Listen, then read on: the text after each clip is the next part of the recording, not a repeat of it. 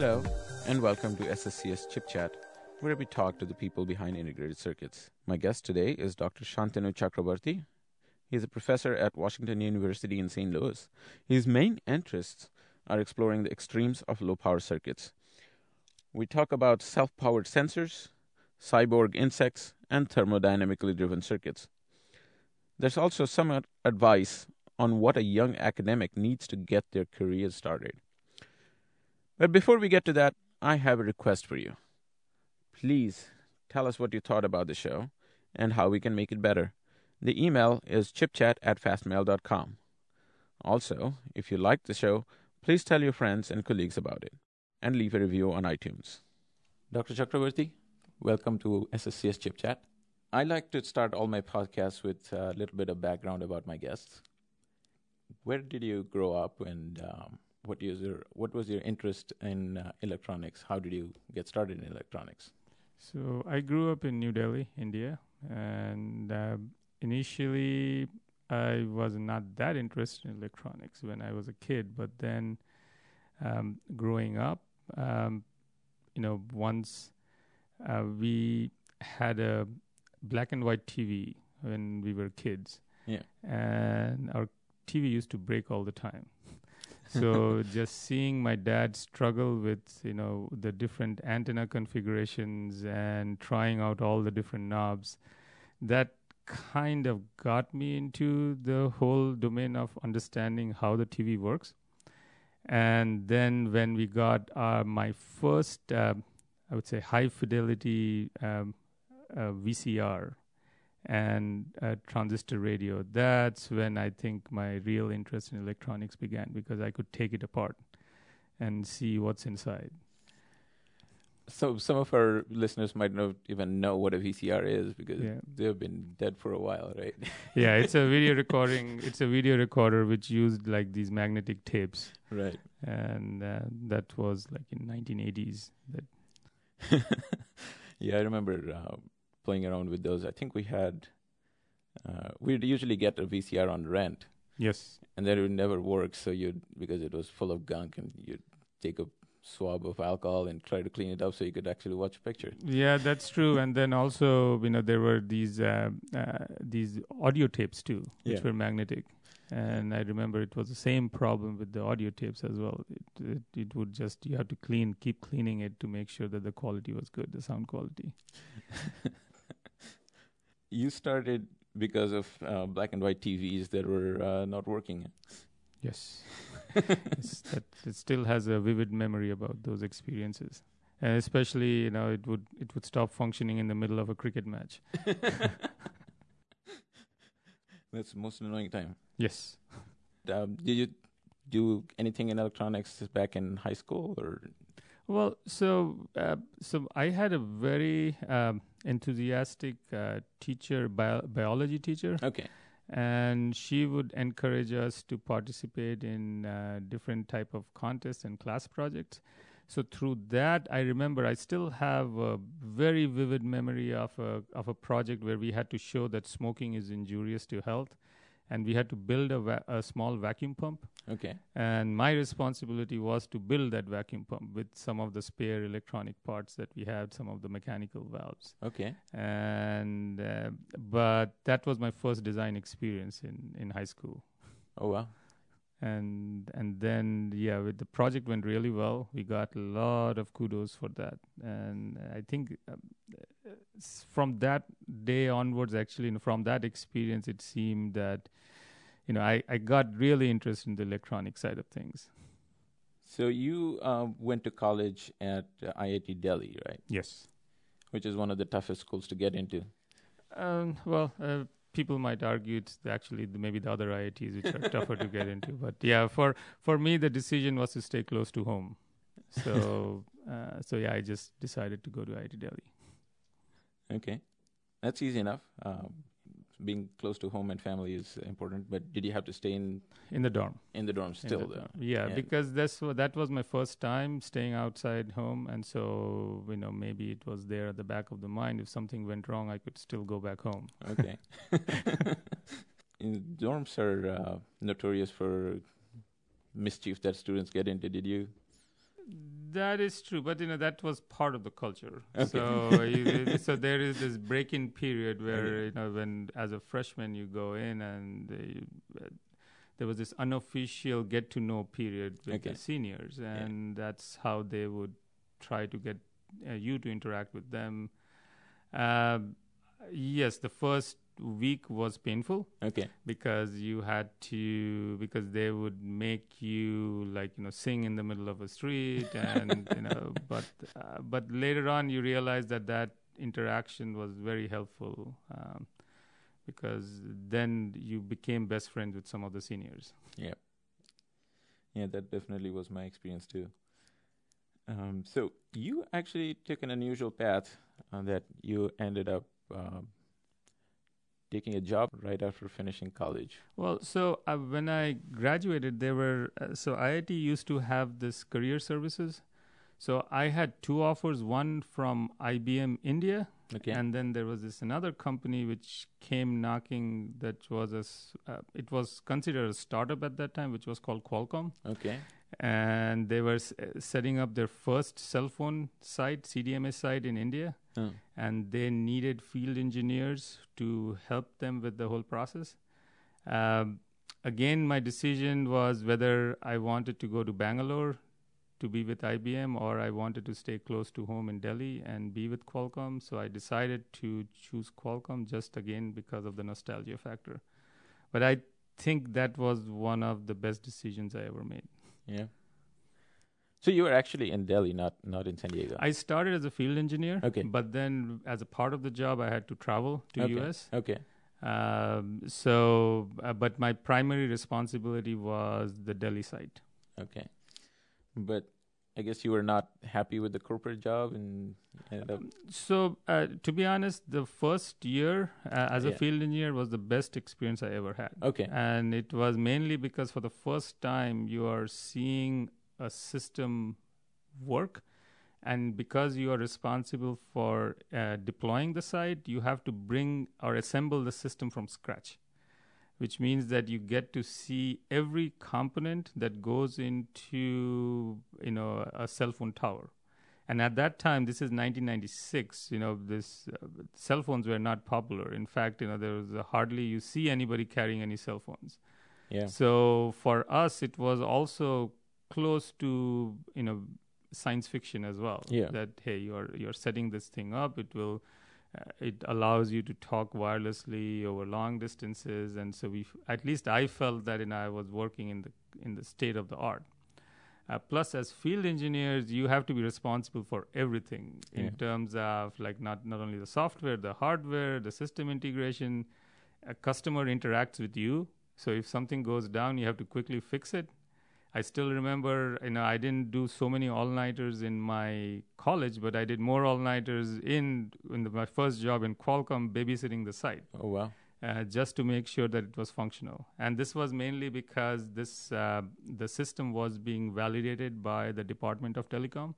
So we needed to make sure that everything worked perfectly according to the specifications. So the Department of Telecom is somewhat like FCC in the U.S.? Yes. Okay. So and I remember the Department of Telecom official will pick up the phone in the middle of the night to check if the the tower has gone down or not. So you had to make sure everything was running properly 24 hours. Oh, wow. That's a lot of responsibility for a young engineer. It was, but then that's where you learn. That's where you learn, because sometimes, if you are the only person that's on a night shift, then when the system goes down, you have to know how to start everything from scratch. Okay. And it doesn't mean there's only one tiny subsystem. It's like starting from the BTS, which is the base transceiver system, which is the RF part, all the way to the home location register, which is the billing part. So you have to know what sequence and how to boot things up. And if there was any problem in configuration, you have to know exactly in and out of what went wrong. So if I need to set up a cell tower, I should come talk to you. Well, my information now is outdated. So, this was 96. I'm pretty sure, things have changed a lot. So this was IS-95A. That was like the old CDMA standard. And I don't think anybody uses that anymore. Probably true, but I think this general shape of things are probably still the same. Yes, the fundamentals are still the same. This was the first time when we were actually doing roaming calls. Yeah. And so the whole concept of roaming was fairly new. But we started with only one cell tower. Okay. But even then, we were trying out different roaming strategies there. How do you roam with one cell tower? We would drop the call and then come back in. Okay. That's a good trick. So what made you want to do a PhD? So field engineering for 1 year was the honeymoon period where I traveled a lot. Yeah. I learned a lot. But then at the end of the day, once you're very familiar with the system, you realize that, okay, you need to learn a little bit more. So I knew what the input and output of the system was, but I was not very familiar with how the system was designed. So that's where I decided to go into software engineering to understand how some of the switches are programmed, how the switches are made, at least how the software is written. So I applied to the San Diego division of Qualcomm, and I moved to San Diego to work for the network switching division. Okay. But then I realized that once you pick a specific subsystem to work in, it's like dancing around within the four walls. So you don't get to see the whole system at all. You don't see it at all, the whole system. Which I was able to appreciate as a field engineer. So then being at Qualcomm for about 1.5 years as a software engineer, I realized that maybe I needed more deeper understanding of how the fundamentals worked. Plus, I wanted to go into also a different field, maybe more oriented towards biomedical engineering. And still carrying that thing from high school. Well, that is true. That is true. And I feel that there were a lot of fortunate turns that occurred. So I remember my undergraduate professor mentioning that there is an opportunity, a research opportunity at Johns Hopkins that if you want to take this opportunity, this is the time. So I had to decide whether I needed to quit Qualcomm in 1999, which is get rid of all the stocks that I had, stock options, and go back to grad school, or I stuck with Qualcomm. So I had to make that decision. Yeah. But then, my PhD advisor still says that, whenever he introduces me, he says, hey, look, he gave up millions of dollars to come and do a PhD with me. Which is probably true because Qualcomm became big after that. Yes, 99. I remember it just the stocks went through the roof. But then that's how my PhD advisor still introduces me. You did leave a lot on the table, but there was no way to know at the time. There was no way to know. There was no way to do. And then if I had stuck around with Qualcomm, I would not have done a PhD. Yeah. So that's where I think there are these sliding door principles where you just, you go through one door and life changes completely. I don't think I would have become a faculty member if I had stuck with Qualcomm. And I think plenty of companies had trouble in that dot-com bust. Qualcomm was one of the ones that survived. Yeah. Qualcomm was okay. So how was it like to go back to academia after? It was difficult. It was difficult because when you are, when you are in the corporate world, you are getting paid handsomely, and then you suddenly become a graduate student. You get a big pay cut. Yeah. But then the university experience compensates for everything else. So initially, I think the first 6 months were a little bit difficult for adjustment. But then once you get the hang of it. Once you get, you become buddies with your lab mates, the experience is nothing that you can compare with in a corporate world. Yeah. So you had a good lab team that you worked with? We had an excellent lab team. We used to hang out together all the time. Okay. Yeah, so most of them ended up being faculty members. Oh, wow. So we still, whenever we meet in conferences, it just brings old memories back. Yeah, high achieving bunch of people there, and Well, yeah, I think there were these, this was on the right time that we all graduated. Yeah. And because the first person decided to go to academia, we also thought, okay, this could have been a possible route for us as well. Plus, I had an excellent PhD mentor. You did your PhD with Gert Kouwenbergs, who was on our podcast in an earlier episode. How was it? What did you work on there, and how was the experience over there? So when I first arrived there, Gert told me, he had this sponsored project, which was through what's known as Catalyst Foundation. Okay. The good thing about Catalyst Foundation is that the fellowship is not tied with any deliverables. It funds basic fundamental research. So you come up with solutions, and you come up with different twists and turns of your PhDs, and the money is not tied to any specific outcomes. Right. But then the overall goal was to build a speech recognizer that fits on a watch. Okay. And then Gert put a twist on it, saying it has to be analog. Okay. So given all those constraints, not ambitious at all. So you had to learn about speech processing, machine learning, analog circuits, all in one thesis. Wow. But then again, as I said, without that push, I would not have delved into all these different areas. Did it work? Well, so again, in a very controlled condition, I was able to show that, yes, you can get very low power. And it can do and recognize basic phonemes. Okay. But on the other hand, yes, it's analog. It has its own drawbacks. Yeah. So the PhD experience also taught me that what not to do in analog. So it's always a game of trade-offs. Yeah. There are some good things that you could efficiently implement in analog, but then there's some things that you should just delegate to the world of digital. Right. And I think that is also helped me in pursuing my future research when I decided to go to academia. Yeah, which brings us to, so you went, after your PhD, you became professor at Michigan State. Yes. In, where's Michigan State again? East Lansing. East Lansing, okay. How was that? So this was my first academic job. Yeah. And it was a very unique experience because East Lansing is not Baltimore. Yeah. And so, first of all, yes, it's a small college town. Yeah. You had to first of all get used to being in a public school environment, which means that you're dealing with a lot of undergraduate students.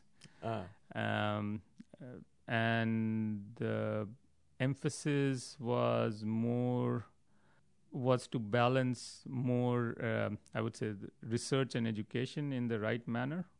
So, but fortunately, I had an excellent department chair, who also just started a few years ago, and he wanted to push the department more towards research.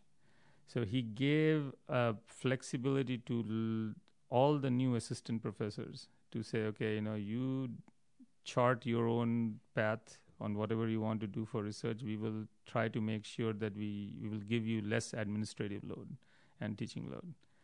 So, which is unusual. But then, but that person, he's now the vice president of the university. So you could see that he had the right, academic or administrative acumen. Yeah.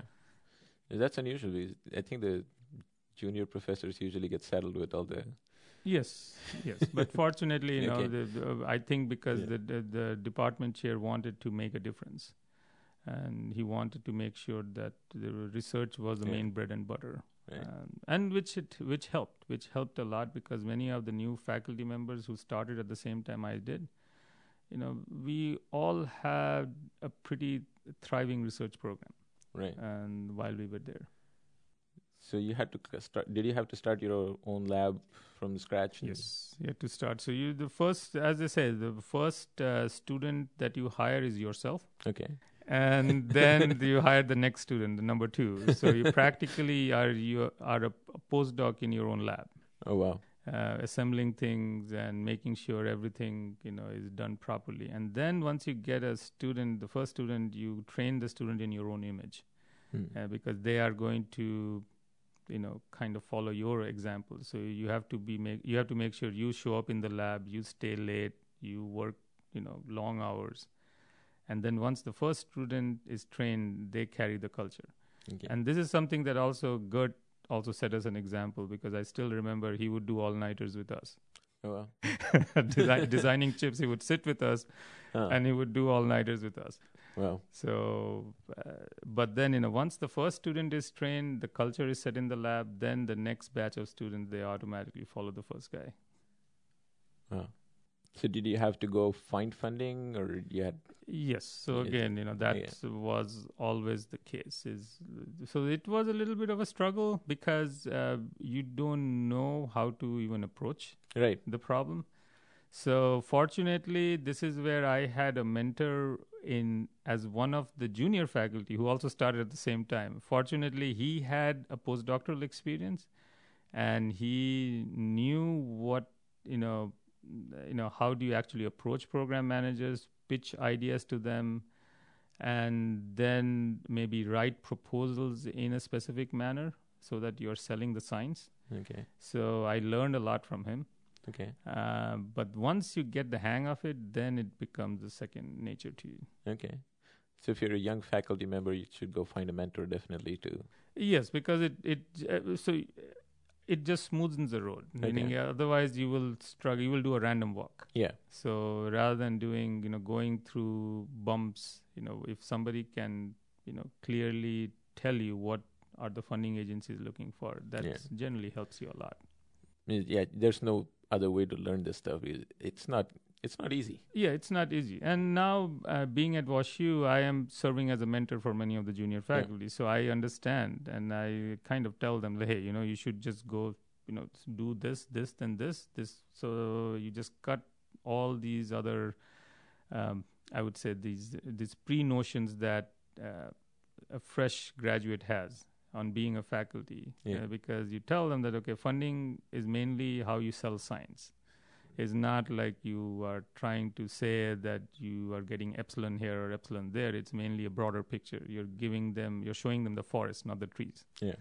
And that's the difficult part, is because when you're a fresh graduate, you see actually the trees. And then you slowly appreciate that, okay, where does the tree fit into the forest? So not only do you have to be good at research, you have to be good at sales. You have to go sales. You have to be your own shrink, because you have to be always motivated. Because if you're not motivated, your students won't be motivated, and it's like running your own small business. Yeah. Once you get funding, you have to manage your personnel. You have to make sure that the right students are working on it. And if the students are not motivated, you may have to be able to say no to them. How do you say no to some of the students in terms of okay, you're not going to support them anymore because they are not performing at the level that you expect.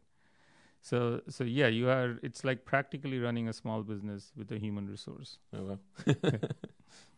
What kinds of things did you work on at Michigan State? So in Michigan State, my research took a little bit of a turn, because my training was more on machine learning, being with Gert, and then also a little bit of neuromorphic speech processing.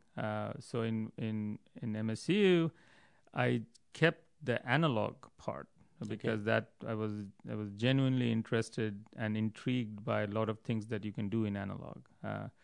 But again, by sheer luck, my next door office mate was a structural engineer who also started at the same time. And we used to hang out for many of the lunches, and he would describe all the problems that structural engineers faced in terms of sensing. Yeah.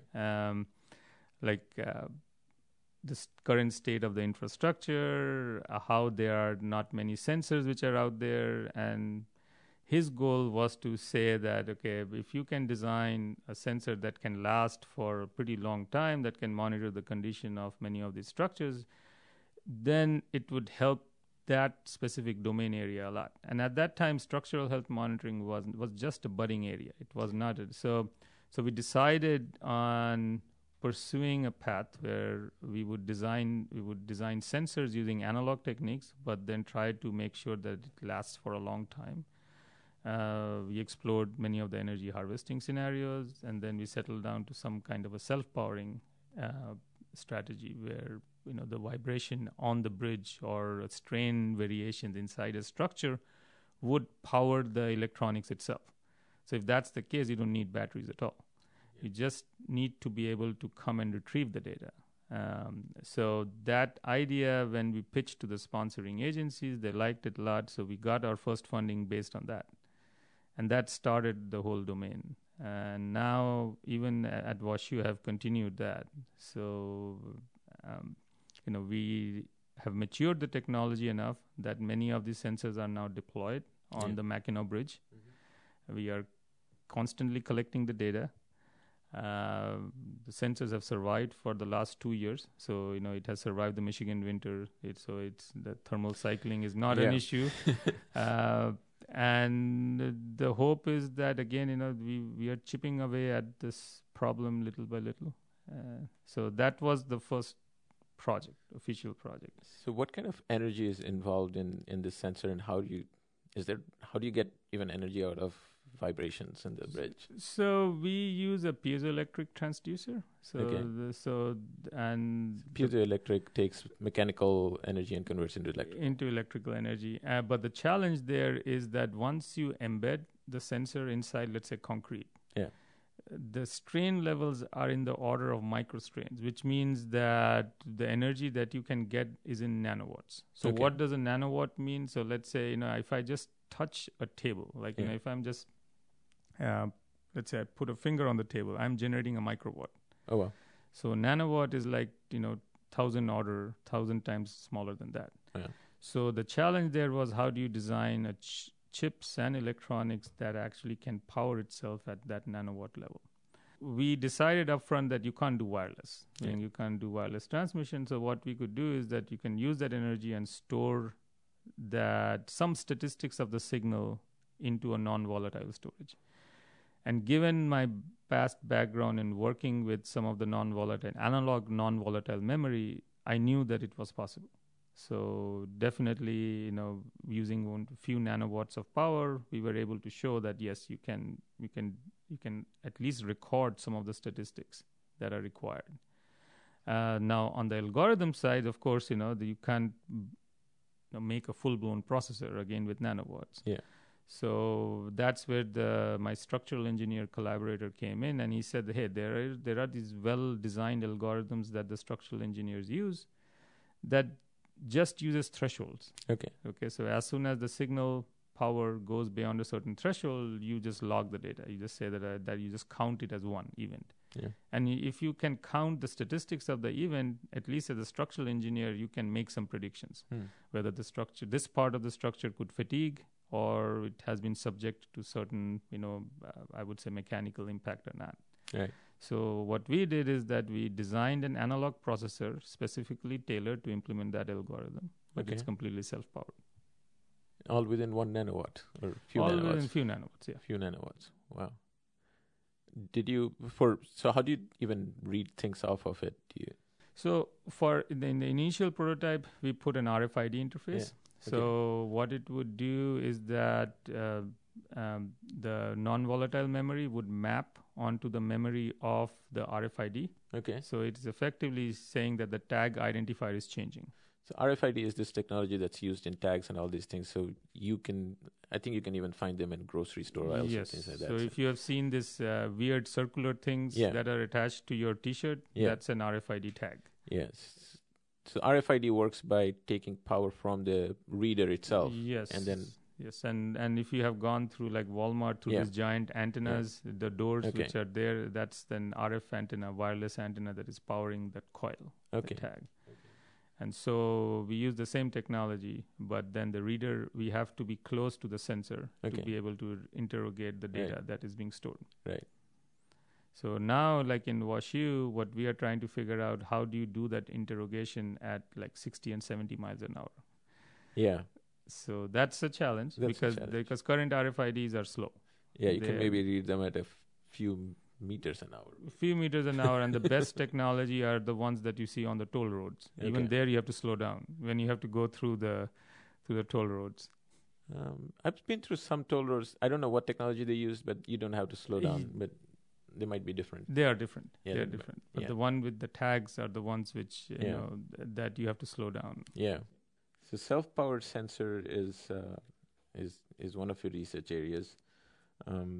What else are you working on? So in WashU, the nice thing is that because the school is relatively small, you get to interact with your colleagues from the other department. Yeah. So when I came here, I ran into some of these other professors, one in biomedical engineering, one in material science.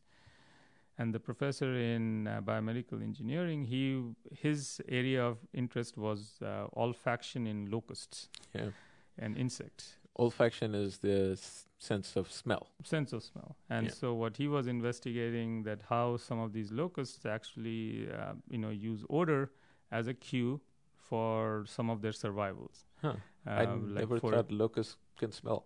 Yes, locusts, their antenna is the nose. Okay. So when you see the insect, whipping their antenna, they are actually scanning the environment, so they can capture as many molecules as possible. Okay. And so for locusts, it's like an evolutionary response. So they have to, because when they forage for food, that's what they're trying to sniff out. So one of the ideas that we came up with is that, okay, if we record directly from the brain of the locust, because the locust is able to sniff everything, practically everything, but it doesn't respond to different odors behaviorally. Because for food, like a smell of, let's say, diesel, it doesn't mean anything to the locust. It doesn't have to respond behaviorally. Yeah. But the antenna is able to detect that, and the higher centers of the brain are able to create a representation of that odor. It's just that the next center, the behavioral part of the brain, it's not responding. Yeah. So we thought that, okay, if we could somehow bypass the behavioral part and directly tap into the signal processing part of the locust brain, then we could take those signals and process them in silicon. And then we could classify the signal on using a silicon processor. And that way we could design a hybrid system, half biology and half silicon. It's a cyborg system, where you could practically use the olfaction capability of an insect to do something useful, like sniff out target odors. So we applied for a funding for the Navy. And so we got the funding that was mainly detecting specific explosives, trace explosives in the environment. So the idea there was that how do you replace some of the sniffer dogs with sniffer locusts? Because, with sniffer dogs, you have to train the trainer as well to understand the behavioral cue of the dog. Yeah. But then if you are bypassing some of the behavioral centered parts of the brain, or the brains which are responsible, or the part of the brain which is responsible for the behavior of an organism, then the classification we think is more accurate. You don't have to train anything. And then insects, you can deploy them in mass scales. Yeah. You don't have to worry about maintenance issues. Yeah. So that's one of the projects that we actually feel very passionate about, because we see there is a big broader impact of this. Yeah. And then this is a nice intersection between biology and silicon and chips. I'm trying to think why you picked a locust instead of, let's say, some other insect. Yeah, so locusts, historically locusts have always been sturdy. Yeah. So they can fly long distance. Okay. And they can migrate. So they migrate from one part, to another. And then the best part of the locust is that they survive for quite a few days after surgery. Yeah. So even if you, put electrodes, you take their cuticle out, which is the outer part of the brain, they are sturdy enough that they can still, respond. Oh, okay. Wow. So whereas in other insects, after the surgery, they may not survive. And then, of course, this is to leverage the expertise that was there in WashU. So, so Professor Raman at BME, meaning his area of expertise is using locusts as a way to study olfaction. Oh, wow. So locusts are obviously much smaller than dogs, so they're easier to maintain and grow and all those things. But they probably provide a unique challenge for making an interface. Like, they're so small. How do you even connect anything to the antenna? Well, so we don't connect directly to the antenna. It's just that the antenna maps onto a specific part of their brain called an antenna lobe. Okay. And you tap into some specific parts of the antenna lobe. Okay. And as long as you can record from, I would say, sufficient population of the neurons. It doesn't have to be a lot. Yeah. You can do a fairly good classification. Yeah. So we are using like 2 to 4 electrodes for now. It doesn't have to be a high density electrode here. But then you have to use your expertise in these self-powered, very low-power things, because you can put a battery pack on a dog, but you can't put a battery pack on a locust. It's not going anywhere with a battery pack. So there we are trying multiple strategies there, because the insects are kind of they are the marathon runners of the natural world, because they burn a lot of energy. So when they are hovering, they are practically burning like you drinking 80 cans of soda per meal. So they are dissipating a lot of energy. It's just the question is, how do you tap into that? So we are investigating mechanical harvesting strategies from that, from the flapping of the wings, vibration as the insects are moving around, and then of course solar is always an option. The light, that is always universally present. Yeah. But initially, for the initial backpack, we do have a tiny battery. It's just that you have to make it last longer. It's probably a very, very small battery, a few grams or something. So like that, right now our target goal is to shrink everything below 1 gram. Okay. So the backpack has to for the locust to fly. Oh wow. So that's where the whole integration is focused on at this stage. But then once the chips are reasonably small, so they don't carry that much weight. It's, as you were saying, the battery is the energy source is the biggest. I would say that determines the weight. So you're working on self-powered sensors. You're doing cyborgs. Yes. What else are you doing? Well, so as I said, my bread and butter is analog. Okay. So, and we are trying to still explore different forms of analog computing. Okay. And one of the recent things that, now we are trying to explore is how far you can push the limits of energy efficiency in analog. Yeah. And one of the new projects are, how can you make systems that are thermodynamically driven? When I say thermodynamically driven, is that you're kind of exploiting the thermal noise as a powering mechanism. Okay. So, and it turns out that biology does that all the time. So like DNA computing is thermodynamically driven. Okay. So it goes from one thermodynamic state to another. Okay. You just have to make sure you predefine those states. Okay. And then it's the thermal noise that moves things from one place to another. So you're practically not dissipating any energy. So you pre-program the states. And that's how we are making systems. Like we have a system that works as a self-powered clock. Okay. And we have been able to show that we can make the clock run reliably for 2 years and with very good synchronization. And so you have 2 clocks that are running at the same frequency and running at the same rate. Exactly the same rate. It's not well, there is of course some errors, some synchronization errors, but you can work around those. Yes, so we can calibrate for some of those errors. Okay. So we are trying to use that to create a system like where, let's say, the identifiers, let's say your credit card number changes with time. Okay. So then if somebody steals your credit card number, that doesn't mean anything because that is completely, it's temporary. But then their goal there is that clock has to be synchronized with the clock on the server. Okay. So then you can you do authentication. So we are using the self-powered clock effectively for this purpose as well. So the bank knows the code, you know the code. The code is changing every second or something like that. Yes. In this case, every minute because the clocks are slow. Okay. every minute. That's still pretty good. And then when you want to do an authentication, or when you want to verify your credit card number, you just see what your current ID is. And because the clock is synchronized with the server clock, the server also has the same ID. And if they match, then it's a perfect match. Oh, wow. How do you even do the synchronization? Do they have to be done physically together? No. So this is where we are exploiting some of the phenomena, synchronization phenomena that occurs in quantum mechanics and in quantum tunneling. Okay.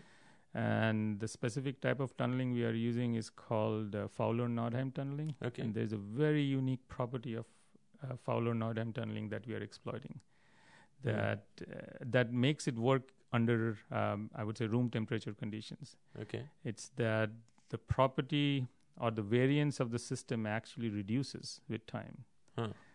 Only for a specific domain, in a specific biasing condition. Okay. And that helps us implement reliable clocks.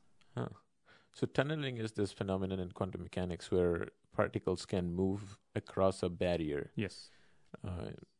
In classical mechanics, that wouldn't happen, but in quantum mechanics, they can. Yes, it's just like, if you have to push a ball from over a hill, you have to move the ball over a hill, you have to push it over the hill to the other side. Whereas in quantum mechanics, it's that the ball just goes through the hill. Yeah.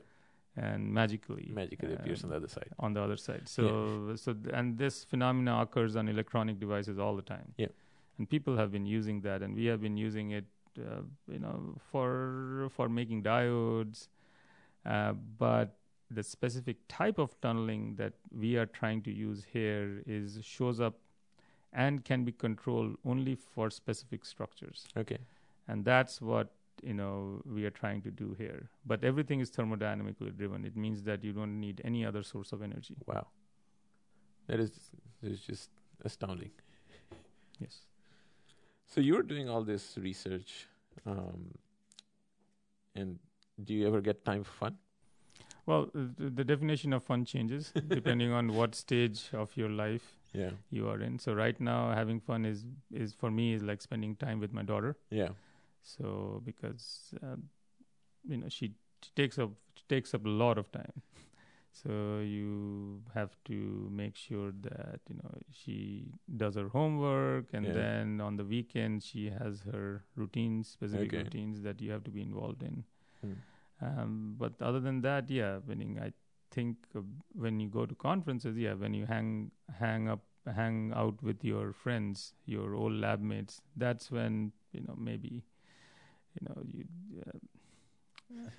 that brings back again the old memories. So that I think in an academic setting, the definition of fun is different. All right. Thank you, Dr. Chakravarti, for being with us. Sure. It's been a pleasure. Yeah, thank you.